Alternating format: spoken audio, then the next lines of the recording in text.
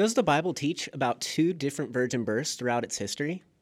Isaiah 7 contains a popular Christmas prophecy that may have more to it than people often think.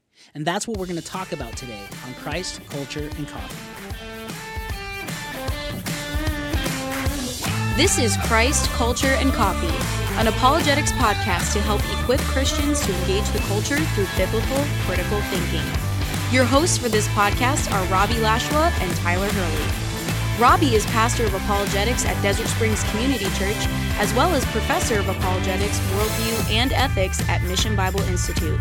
He is a graduate of Phoenix Seminary, as well as a graduate of the Masters in Christian Apologetics program at Biola University. Tyler is currently earning his undergraduate degree in theology at Grand Canyon University, and currently serves as an apologetics intern at Desert Springs Community Church. You are listening to Christ, Culture, and Coffee, and I am Tyler, and we're here with Robbie as well. It's good to be here, Tyler. How you doing? Doing well. Today we are going to be talking about our last topic in our Christmas series. It's going to be focused on the virgin birth and Jesus. Just around Christmas time, we just figured that this would be a nice way to wrap up our Christmas series to focus on birth prophecy. Yeah, I'm really excited about talking about this one today.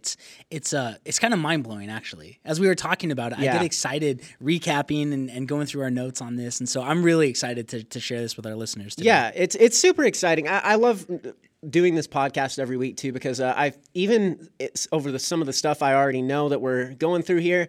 It's so cool when it all comes back to you when you're talking about it and thinking and meditating on these things. It's really spiritually fulfilling and it's exciting. Yeah, it really is. So, but before we get into the topic, Robbie has another coffee tip that he is going to start us off with. So, yes. What listener has shared this coffee tip? Well, today's listener who shared this tip, which means they're winning one of our Christ Culture and Coffee mugs, is Melissa. So Melissa, thank you so much for sharing this tip with us.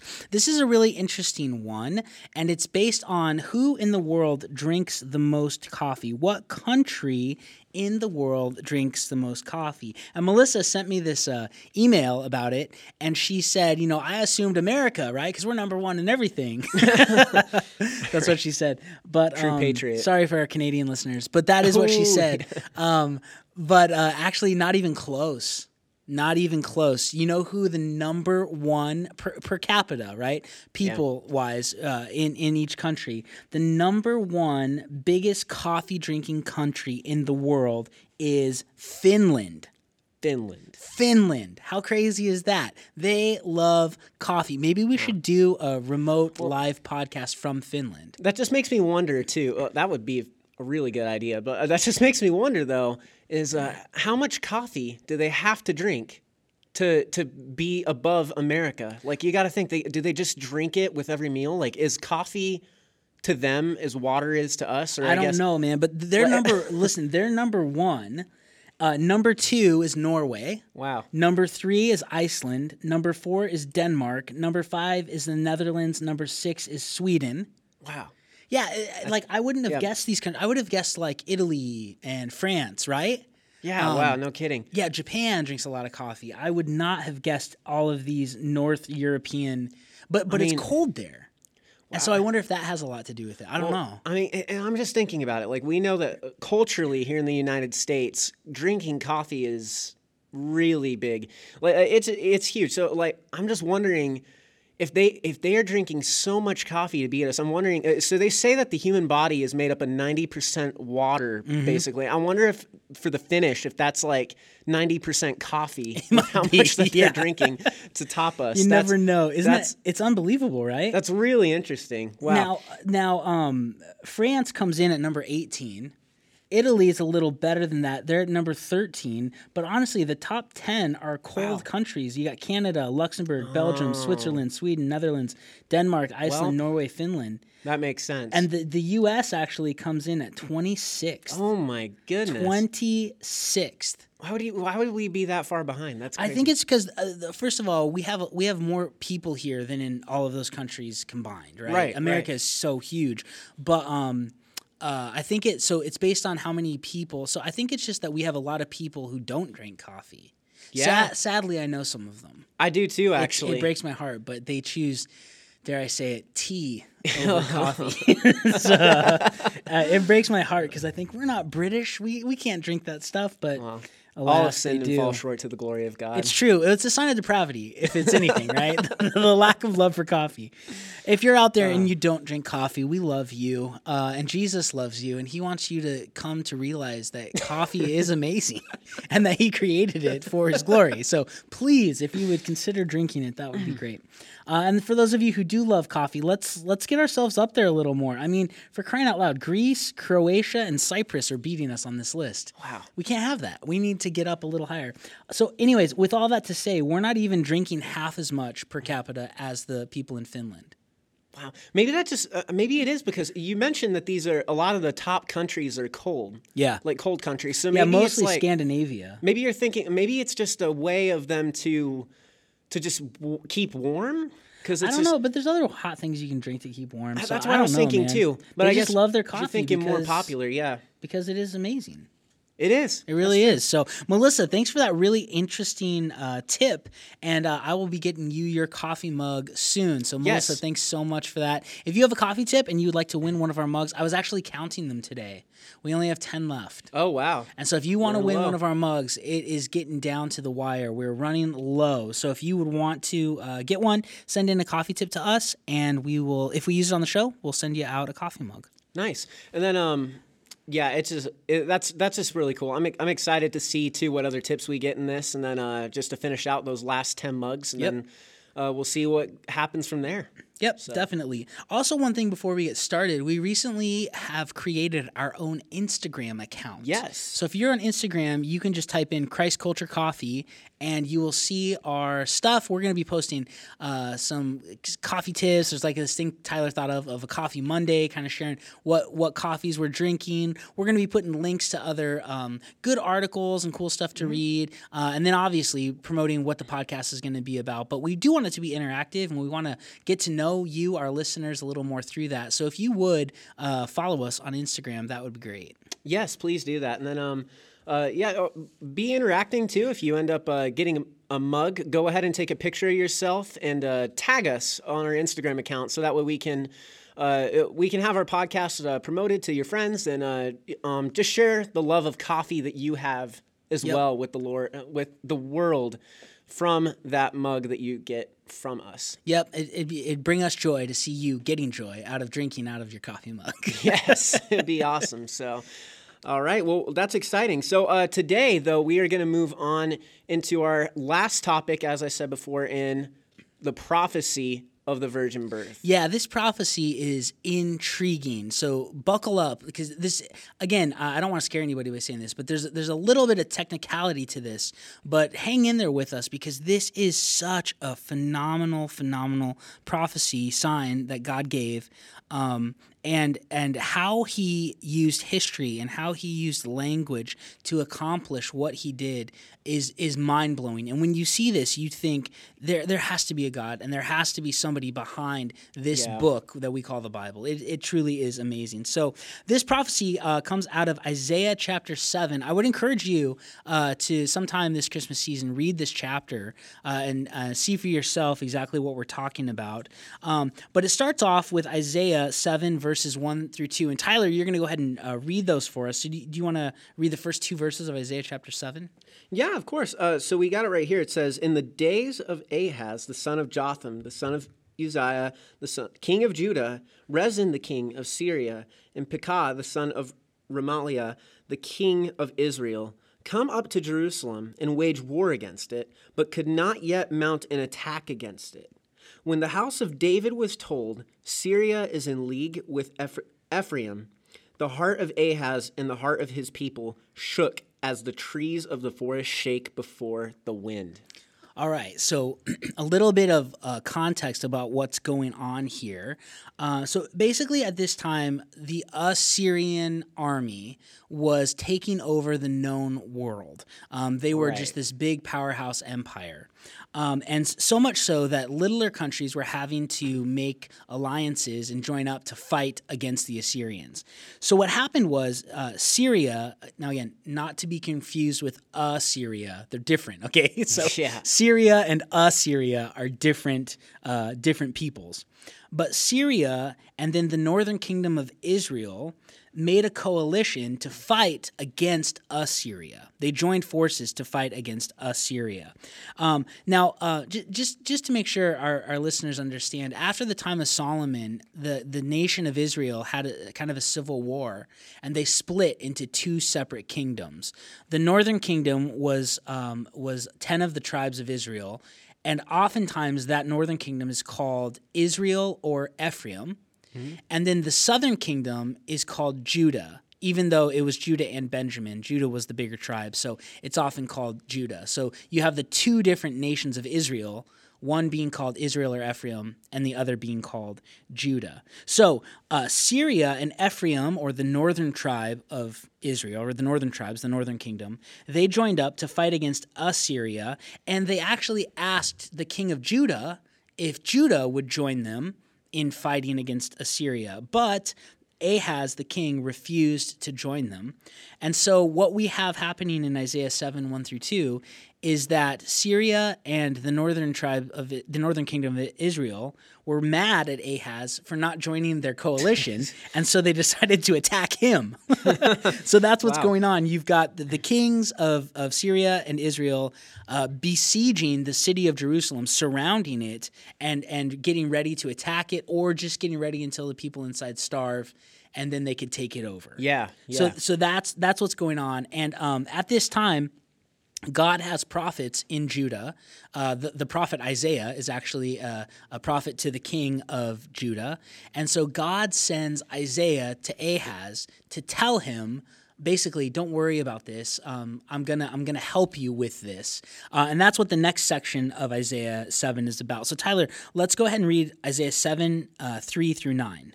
Yeah, sure. And it says, and the Lord said to Isaiah, go to meet Ahaz, you and Shear-Jashub, your son, at the end of the conduit of the upper pool on the highway to the washer's field, and say to them, be careful, be quiet, do not fear, and do not let your heart be faint, because of these two smoldering stumps of firebrands at the fierce anger of Rezin in Syria, and the son of Remaliah.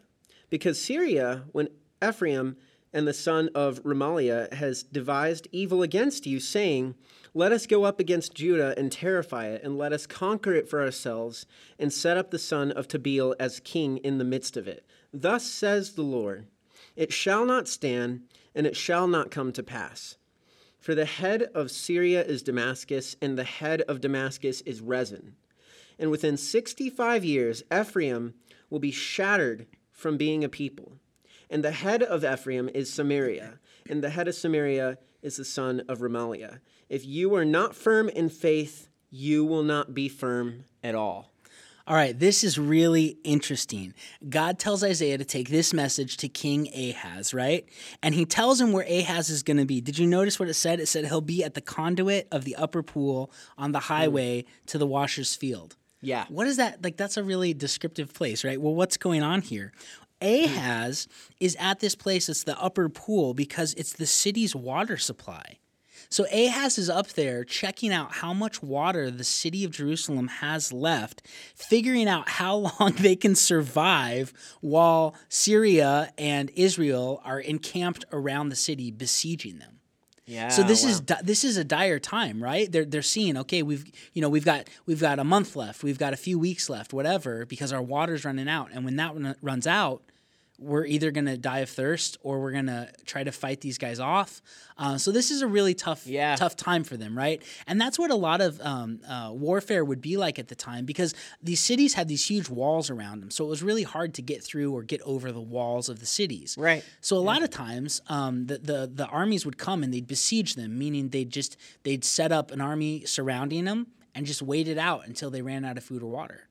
Wow. And then they go attack him. So literally Ahaz is up checking out the water supply for Judah, for Jerusalem. And that's where Isaiah goes to meet him, right? And he tells him this stuff. He says, listen, God says these guys aren't going to beat you. It's not going to come to pass, right? Because the head of Syria is the city Damascus, and the head of Damascus is the king Rezin, right? And then he says, within 65 years, Ephraim, that's northern, Israel, the northern kingdom, will be shattered from being a people. And he says, stand firm, right? If you don't stand firm, if you don't stand firm in faith, you won't be firm at all. Trust me. I promise I'm going to do this. They're not going to beat you. Remember earlier on in verse 2, it talked about how the heart of Ahaz and the heart of the people shook as trees of the forest shake before the wind. Yeah. That's really descriptive. They're freaked out. They are scared. They are going to get beat by Israel and Syria. And then God sends Isaiah to say, no, listen, that's not going to happen. Don't worry, right? And then we get into the prophecy about this virgin birth, about that most of us know about Jesus, right? But let's go ahead and read the next portion of Isaiah 7, which is 7:10 through 17. You want to go ahead and read that? Yeah. It says, again, the Lord spoke to Ahaz, ask a sign of the Lord your God. Let it be deep as Sheol or high as heaven. But Ahaz said, I will not ask, and I will not put the Lord to the test. And he said, hear then, O house of David, is it too little for you to weary men that you weary my God also? Therefore the Lord himself will give you a sign, and behold, the virgin shall conceive and bear a son, and shall call his name Emmanuel. He shall eat curds and honey when he knows how to refuse the evil and choose good. For before the boy knows how to refuse the evil and choose the good, the land whose two kings you dread will be deserted. The Lord will bring upon you and upon your people and upon your father's house such days as have not come since the day that Ephraim departed from Judah, the king of Assyria. All right. So this is where it gets interesting, because we always read that virgin birth, right, Emmanuel thing from Matthew. Yeah. But when you read it in this context, what is God saying? So God says, listen, these kings aren't going to beat you. And then he says, ask me for a sign. Ask me for something. I'll prove it to you. I'll show you that I'm behind this. And Ahaz says, no, I'm not going to ask for a sign. And God says, well, I'm going to give you one anyway. And this is the sign. A virgin will be with child, and she'll have a son, and she'll name him Emmanuel, right? Then it says, when he knows how to... It says, before the boy knows how to refuse the evil and choose the good, which means when he's really little, before he knows how to choose right or wrong, right? The land of those two kings you dread will be deserted. Wait a second. I thought this prophecy was about Jesus. Yeah, this seems to be saying there's going to be this kid born in Ahaz's time that's assigned to Ahaz. And even when this kid's little, before he's old enough to know right or wrong, the two kings, right, the king of Syria and the king of Israel, both of their lands are going to be deserted. Wow. Well, that's interesting, because that would imply that there's another virgin birth. Yeah, is there another virgin birth? Because it really seems like this sign relates to Ahaz's predicament, right? That's what God's promising. This is to your situation. There's going to be this kid born named Emmanuel. And before he's very old, these two countries are going to be obliterated. They're going to be deserted. You're not even going to have to worry about the people who are besieging you. Okay, so what happens here? It's pretty crazy how God fulfills this. In verse 16 of this passage, it says that the land of the two kings will be forsaken. What happened in history is that as Syria and Israel were besieging Jerusalem, the Assyrian army came down while the Syrian army was gone, because they're down in Jerusalem. Yeah. And Assyria went down to Damascus, which was the head city of Syria, and they started attacking it. So the Syrians and the Israelites left Jerusalem to go up and fight the Assyrians, and they just got their butts kicked.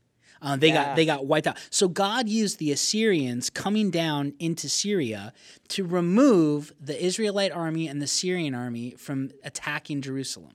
That's what happened in real history. Okay. Yeah. Then in verse 16. it says that, before this kid's old enough, both of these countries will be deserted. Well, that's exactly what happened. So let me give you a little background. The war is called the Syro-Ephraimite War. That's when Assyria came down to Damascus, and the Syrian army and the Israelite army, the Ephraim army, had to leave Jerusalem to go up to Damascus and fight Assyria. And they got beat. And that happened between 734 and 732 BC. All right?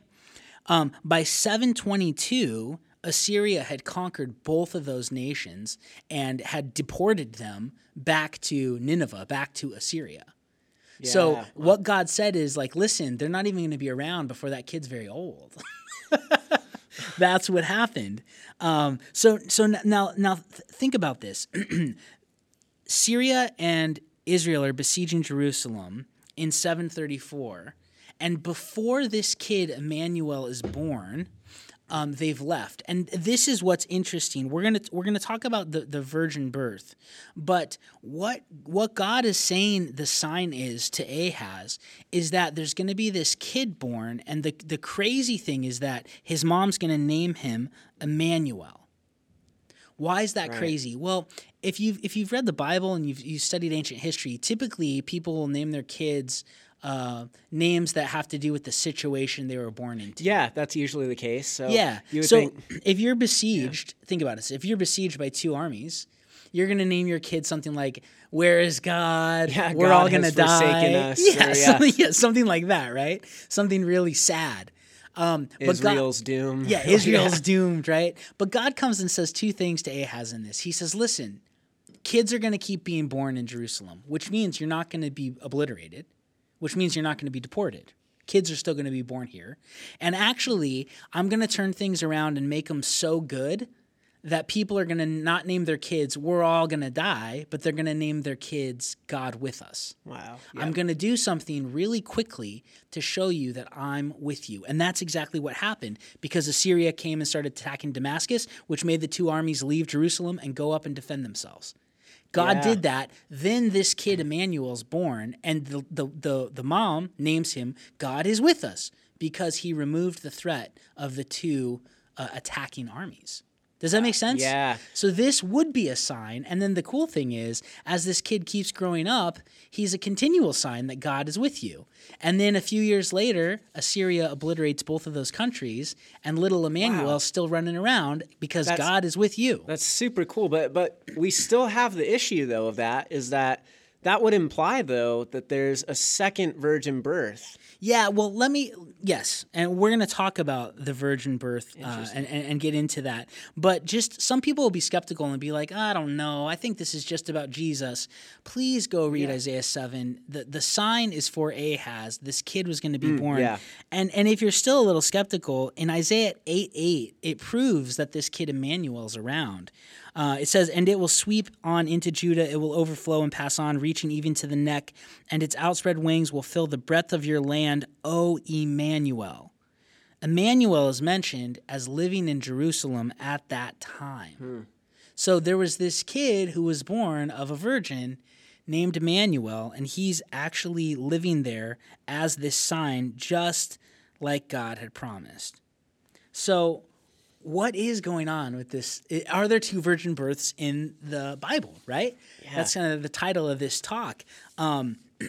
I think it's important for us, before we move on, Tyler, you and I have talked about this a lot. In Deuteronomy, it talks about the true sign of a prophet. Yeah, right? yeah. In Deuteronomy 18.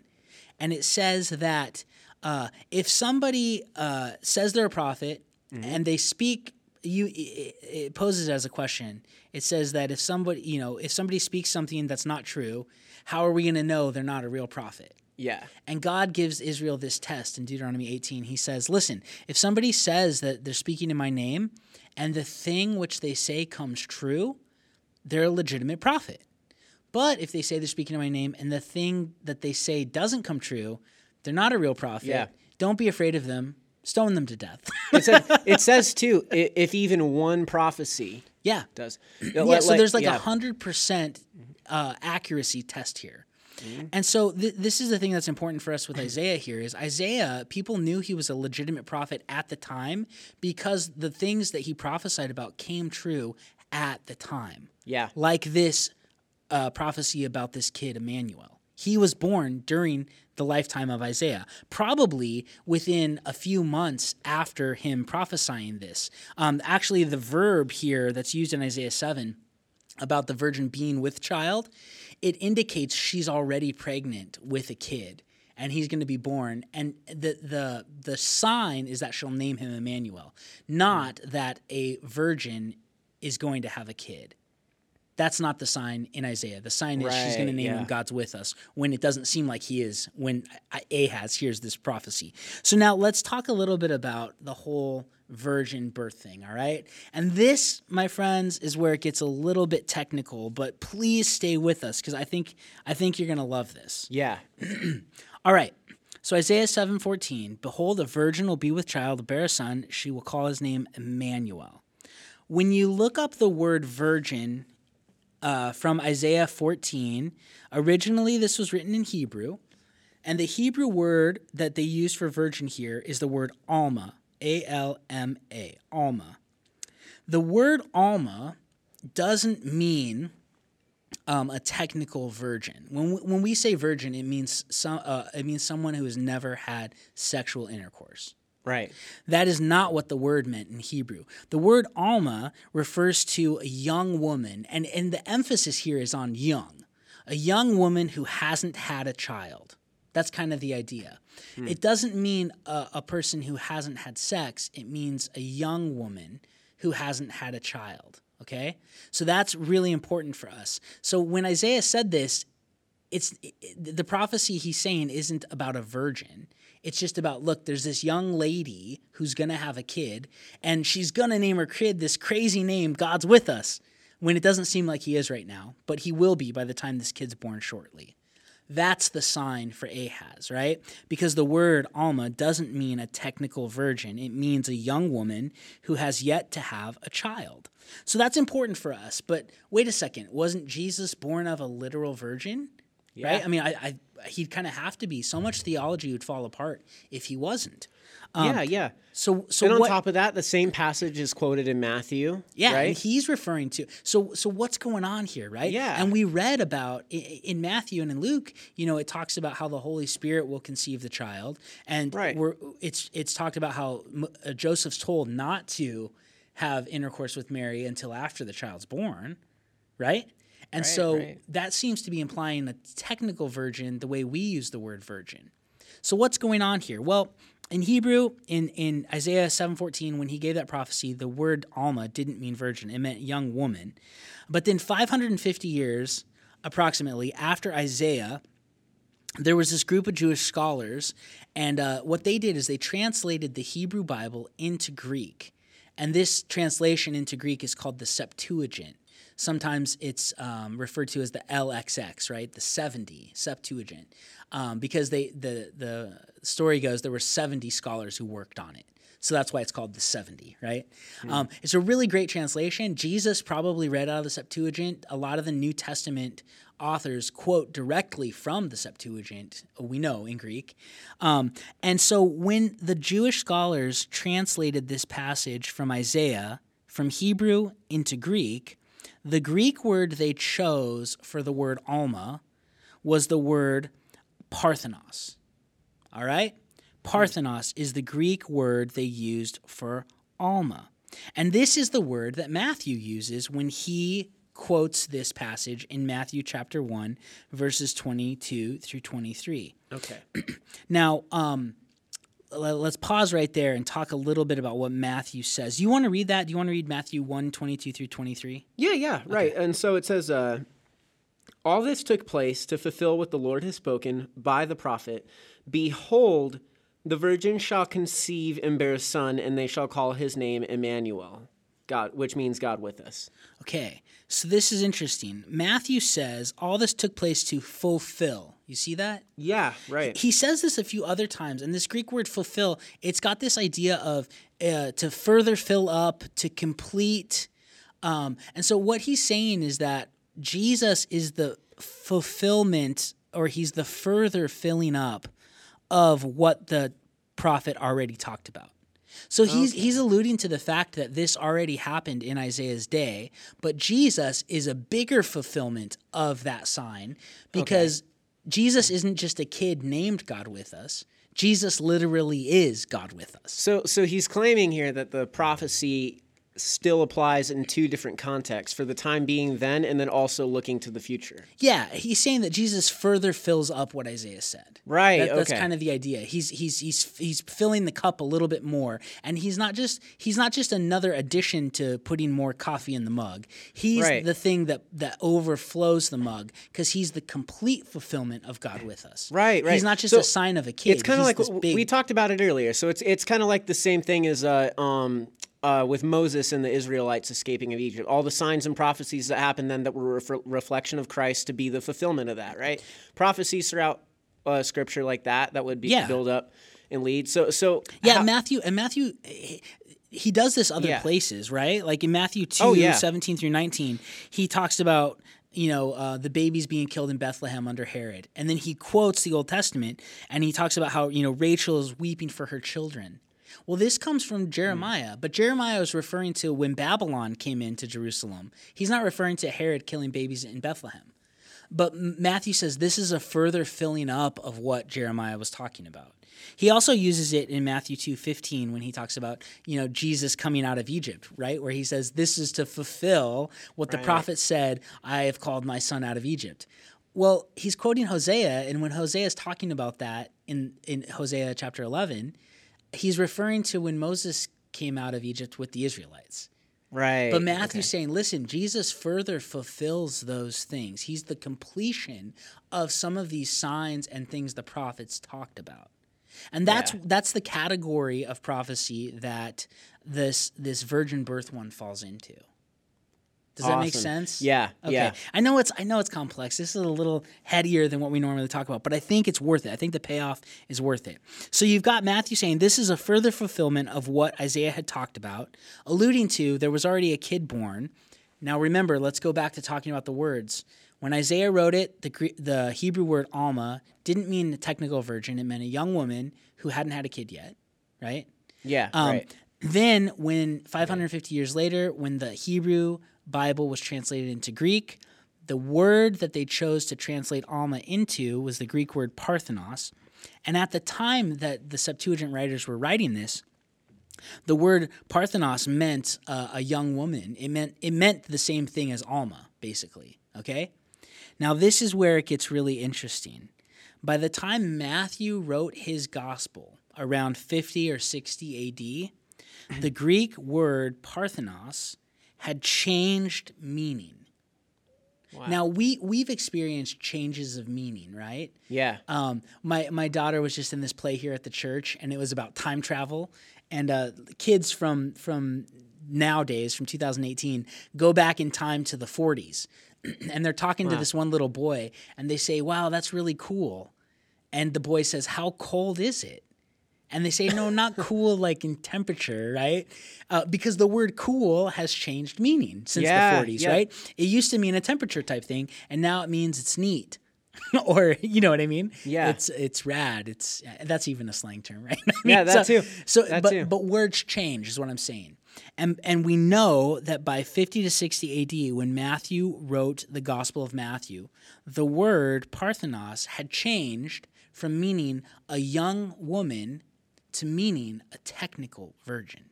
Now let that sink in. When God has Isaiah tell Ahaz this stuff, the word he uses doesn't mean technical virgin, it just means young lady. When the Septuagint writers translate it into Greek, the word Parthenos doesn't mean technical virgin, it means young lady.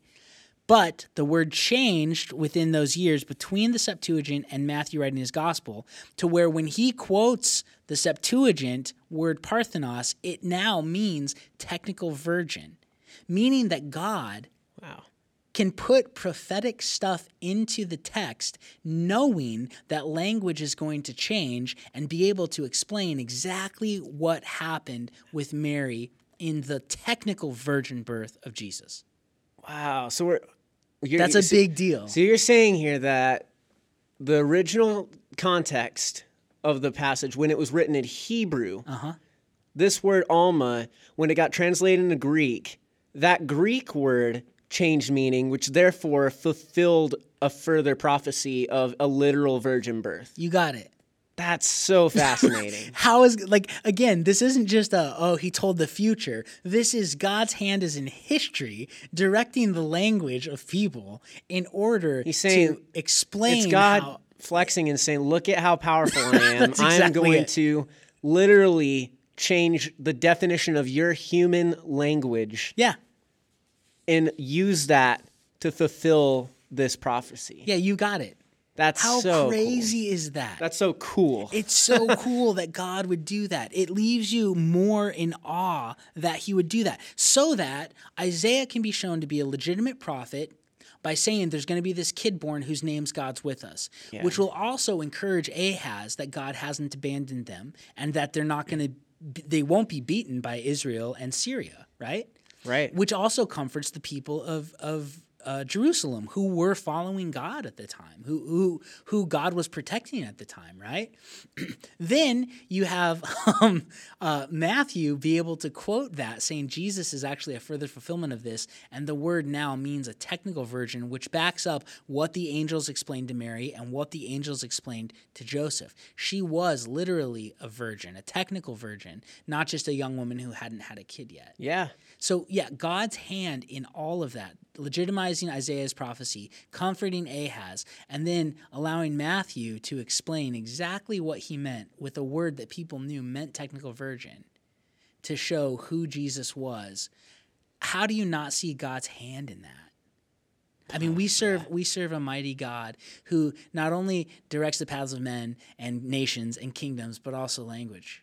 That's so cool. It is, man. It's such an interesting prophecy. So, do we believe there are two virgin births in the Bible? No. But there definitely were two Emmanuels. One was a kid who was named it, and one was Jesus, who literally was God with us. Yeah, that's so cool. It is, man. It's mind-boggling. This is just fascinating, thinking through all of this, and especially with Christmas coming up too, and thinking this is the time that we reflect and we celebrate these things, of knowing that God was so good and he was so powerful and intricate into fulfilling this Old Testament prophecy that he literally changed the definition of language terms over different languages throughout history to fulfill a prophecy of the forthcoming of Jesus. Well, and then you can even get deeper into it, because now obviously God knows, and as Christians we're like, yeah, of course God knows the future, right? Yeah. But think about this. At the time of this writing in Isaiah, the Assyrian Empire is the top dog of the world. What happens in history is that Babylon takes them out and becomes the top dog. Then Persia comes in and takes them out as the top dog. And then the Greek Empire comes in with Alexander the Great, takes over the world, forces everybody to learn Greek, which necessitates the Septuagint being translated, right? Yeah. That's the reason the Septuagint came about, is because Alexander the Great made everybody learn Greek. And so the Hebrew scholars say, listen, we need to get a Greek version of the Old Testament. Wow. And so they translate it into Greek. And then Jesus comes at the time when the word means technical virgin, right? And this reminds me of Galatians 4:4, which talks about when the time had fully come, right? At just the right time. When the time had fully come, God sent his son, born of a woman, born under the law. Wow.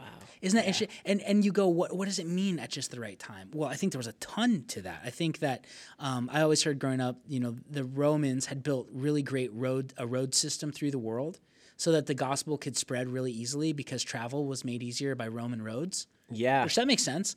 But also, the word Parthenos had caught up to mean technical virgin. So that makes sense that it's a right time, right? Also, Greek philosophy had caught up to a place where God could explain himself in terms we understood, like in John 1:1, where it talks about Jesus is the Logos, right? Yeah, right. So Jesus did literally come at the perfect time. Yeah, no kidding, right? That's super cool. It is phenomenal. What Galatians says about that, Jesus coming at the right time, is totally true. Romans 5:6 says the same thing. For at just the right time, while we were still powerless, Christ died for us, right? Yeah. At the right time. What does that mean? At the fulfillment of time. It means everything, the stage was set and everything was perfectly lined up by God. And that's when Jesus came to explain himself to us. Wow, that's awesome. Now, Tyler, an interesting thing, and I didn't talk to you about this before the podcast, but I wanted to share it. Yeah. I was reading, and this is the thing I love about God's word, is I learn new stuff all the time, right? And I hope you who listen to this podcast, like, never think, oh my gosh, Tyler and Robbie are just brilliant and they have all these concepts. No, we study and we read other people's stuff. And we're always learning. And as Christians, I think that's such a cool thing that we get to do, is that we always get to learn more about who God is and about what his word says and about what he's trying to communicate to us through it. Yeah.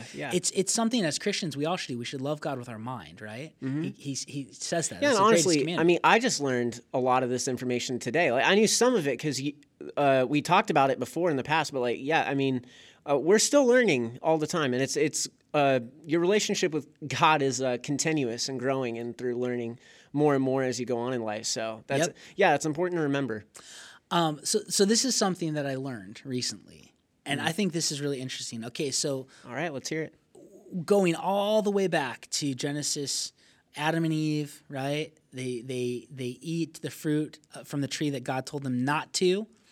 And then you remember there's the cursings, right? God comes and he curses the snake, the serpent, right? It says, on your belly you shall go and eat dust all the days of your life. He says something really interesting here that I just learned from the Moody Handbook of Theology, actually. I was reading that. And in Genesis 3:15, when God's cursing the serpent, he says this in Genesis 3:15, I will put enmity between you and the woman, right? You remember this passage? Yeah. Then he says, and between your seed and her seed, he shall bruise your head, and you shall bruise his heel. You remember that? Interesting. Yeah, I remember that. That's right. So I've heard a lot where people say, when it says her seed is singular. It's not plural. It's not her descendants. It's not her kids. It's talking about a specific kid that's going to come, a singular one, right? And so most people think this is the gospel right here. This is the promise that God's making, that he's going to send a specific descendant of Eve to come and crush the head of the serpent. Yeah. And I agree with that. I think, that's Jesus, right? But this is what I learned in the Moody Handbook. The guy pointed out, I think his name's Peter Enns, who wrote that. He said, do you notice that it says, I'm going to put enmity between you and the woman and between your seed and her seed? It's not Adam's seed. It's hers. It's the woman's seed. He says this is also a prophecy of the virgin birth. Wow, yeah, because it's just specifying that Mary is the singular. Her seed. Wow. It's really interesting, too, when you read Scripture and it talks about seed. Well, what else would that be? That makes total sense. Yeah, because usually it talks about the man giving the seed, right? Yeah, right. It's kind of weird that he says her seed. And so, in the Moody Handbook Theology, he said this is the first prophecy of the virgin birth. Wow. Because it's specifically so cool. the woman who brings about the seed. Fascinating, right? I mean, we all knew it was about Jesus when hearing that, but then to think, too, that that's of the virgin birth on top of that, that's so cool. It is, man. Wow, yeah. There's so much. God's word is pretty phenomenal.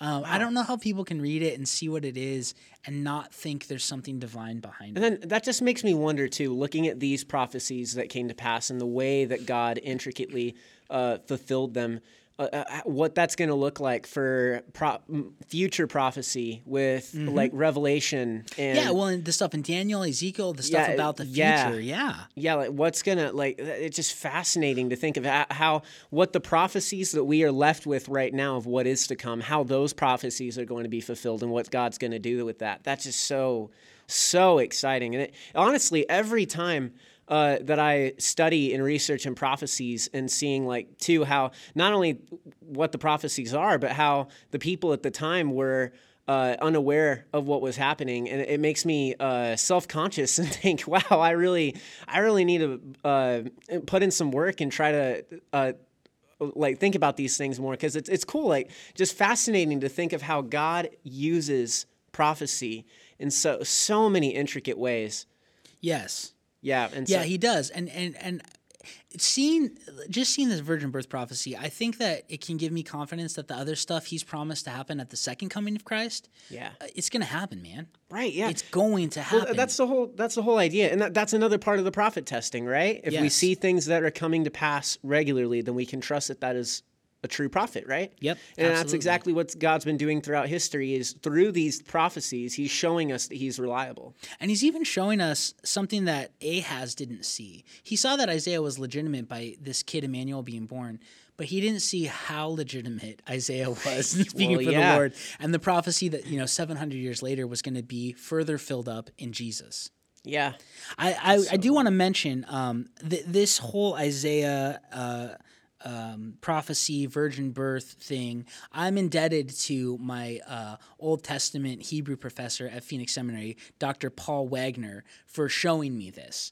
He explained this to us in class. He's written articles on this. This is in his book. It is a phenomenal argument. And so for any of our listeners who want to get more into the technicalities of the Hebrew and Greek language and see exactly how it changed, I'm going to put a link to an article that you can read from my old professor, Dr. Paul Wagner. He's no longer at Phoenix Seminary. He's at Gateway Seminary now.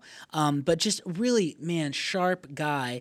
But I will warn you, this is a technical, scholarly journal entry. Wow, yeah. And so just read it slowly, try to understand it, but it is such a great argument of how the meaning of the word Alma into Parthenos changed over time. So that's going to be from the Journal of Evangelical Theological Society, and I'll just put a link in the show notes for anybody who'd like to go and read further on that. Yeah, that's awesome. Thank you for sharing that, Rob. Yeah, that's no cool. problem. But yeah, that's the goal again of this podcast is we just want to be able to equip Christians to be able to defend their faith and to be confident in their faith. Well, it's good again, Tyler, being here with you today. I love talking about this stuff. We do want to wish you listeners Merry Christmas. Yes, this is our Merry last Christmas. podcast before Christmas comes. So have a great Christmas. Take some time to really enjoy and reflect on who Jesus is and what his first advent, his first coming here meant for us. And what he ultimately did for us on the cross. Yep. All right. Merry Christmas. Yep. Thanks for listening to Christ, Culture, and Coffee. We'll talk with you next week.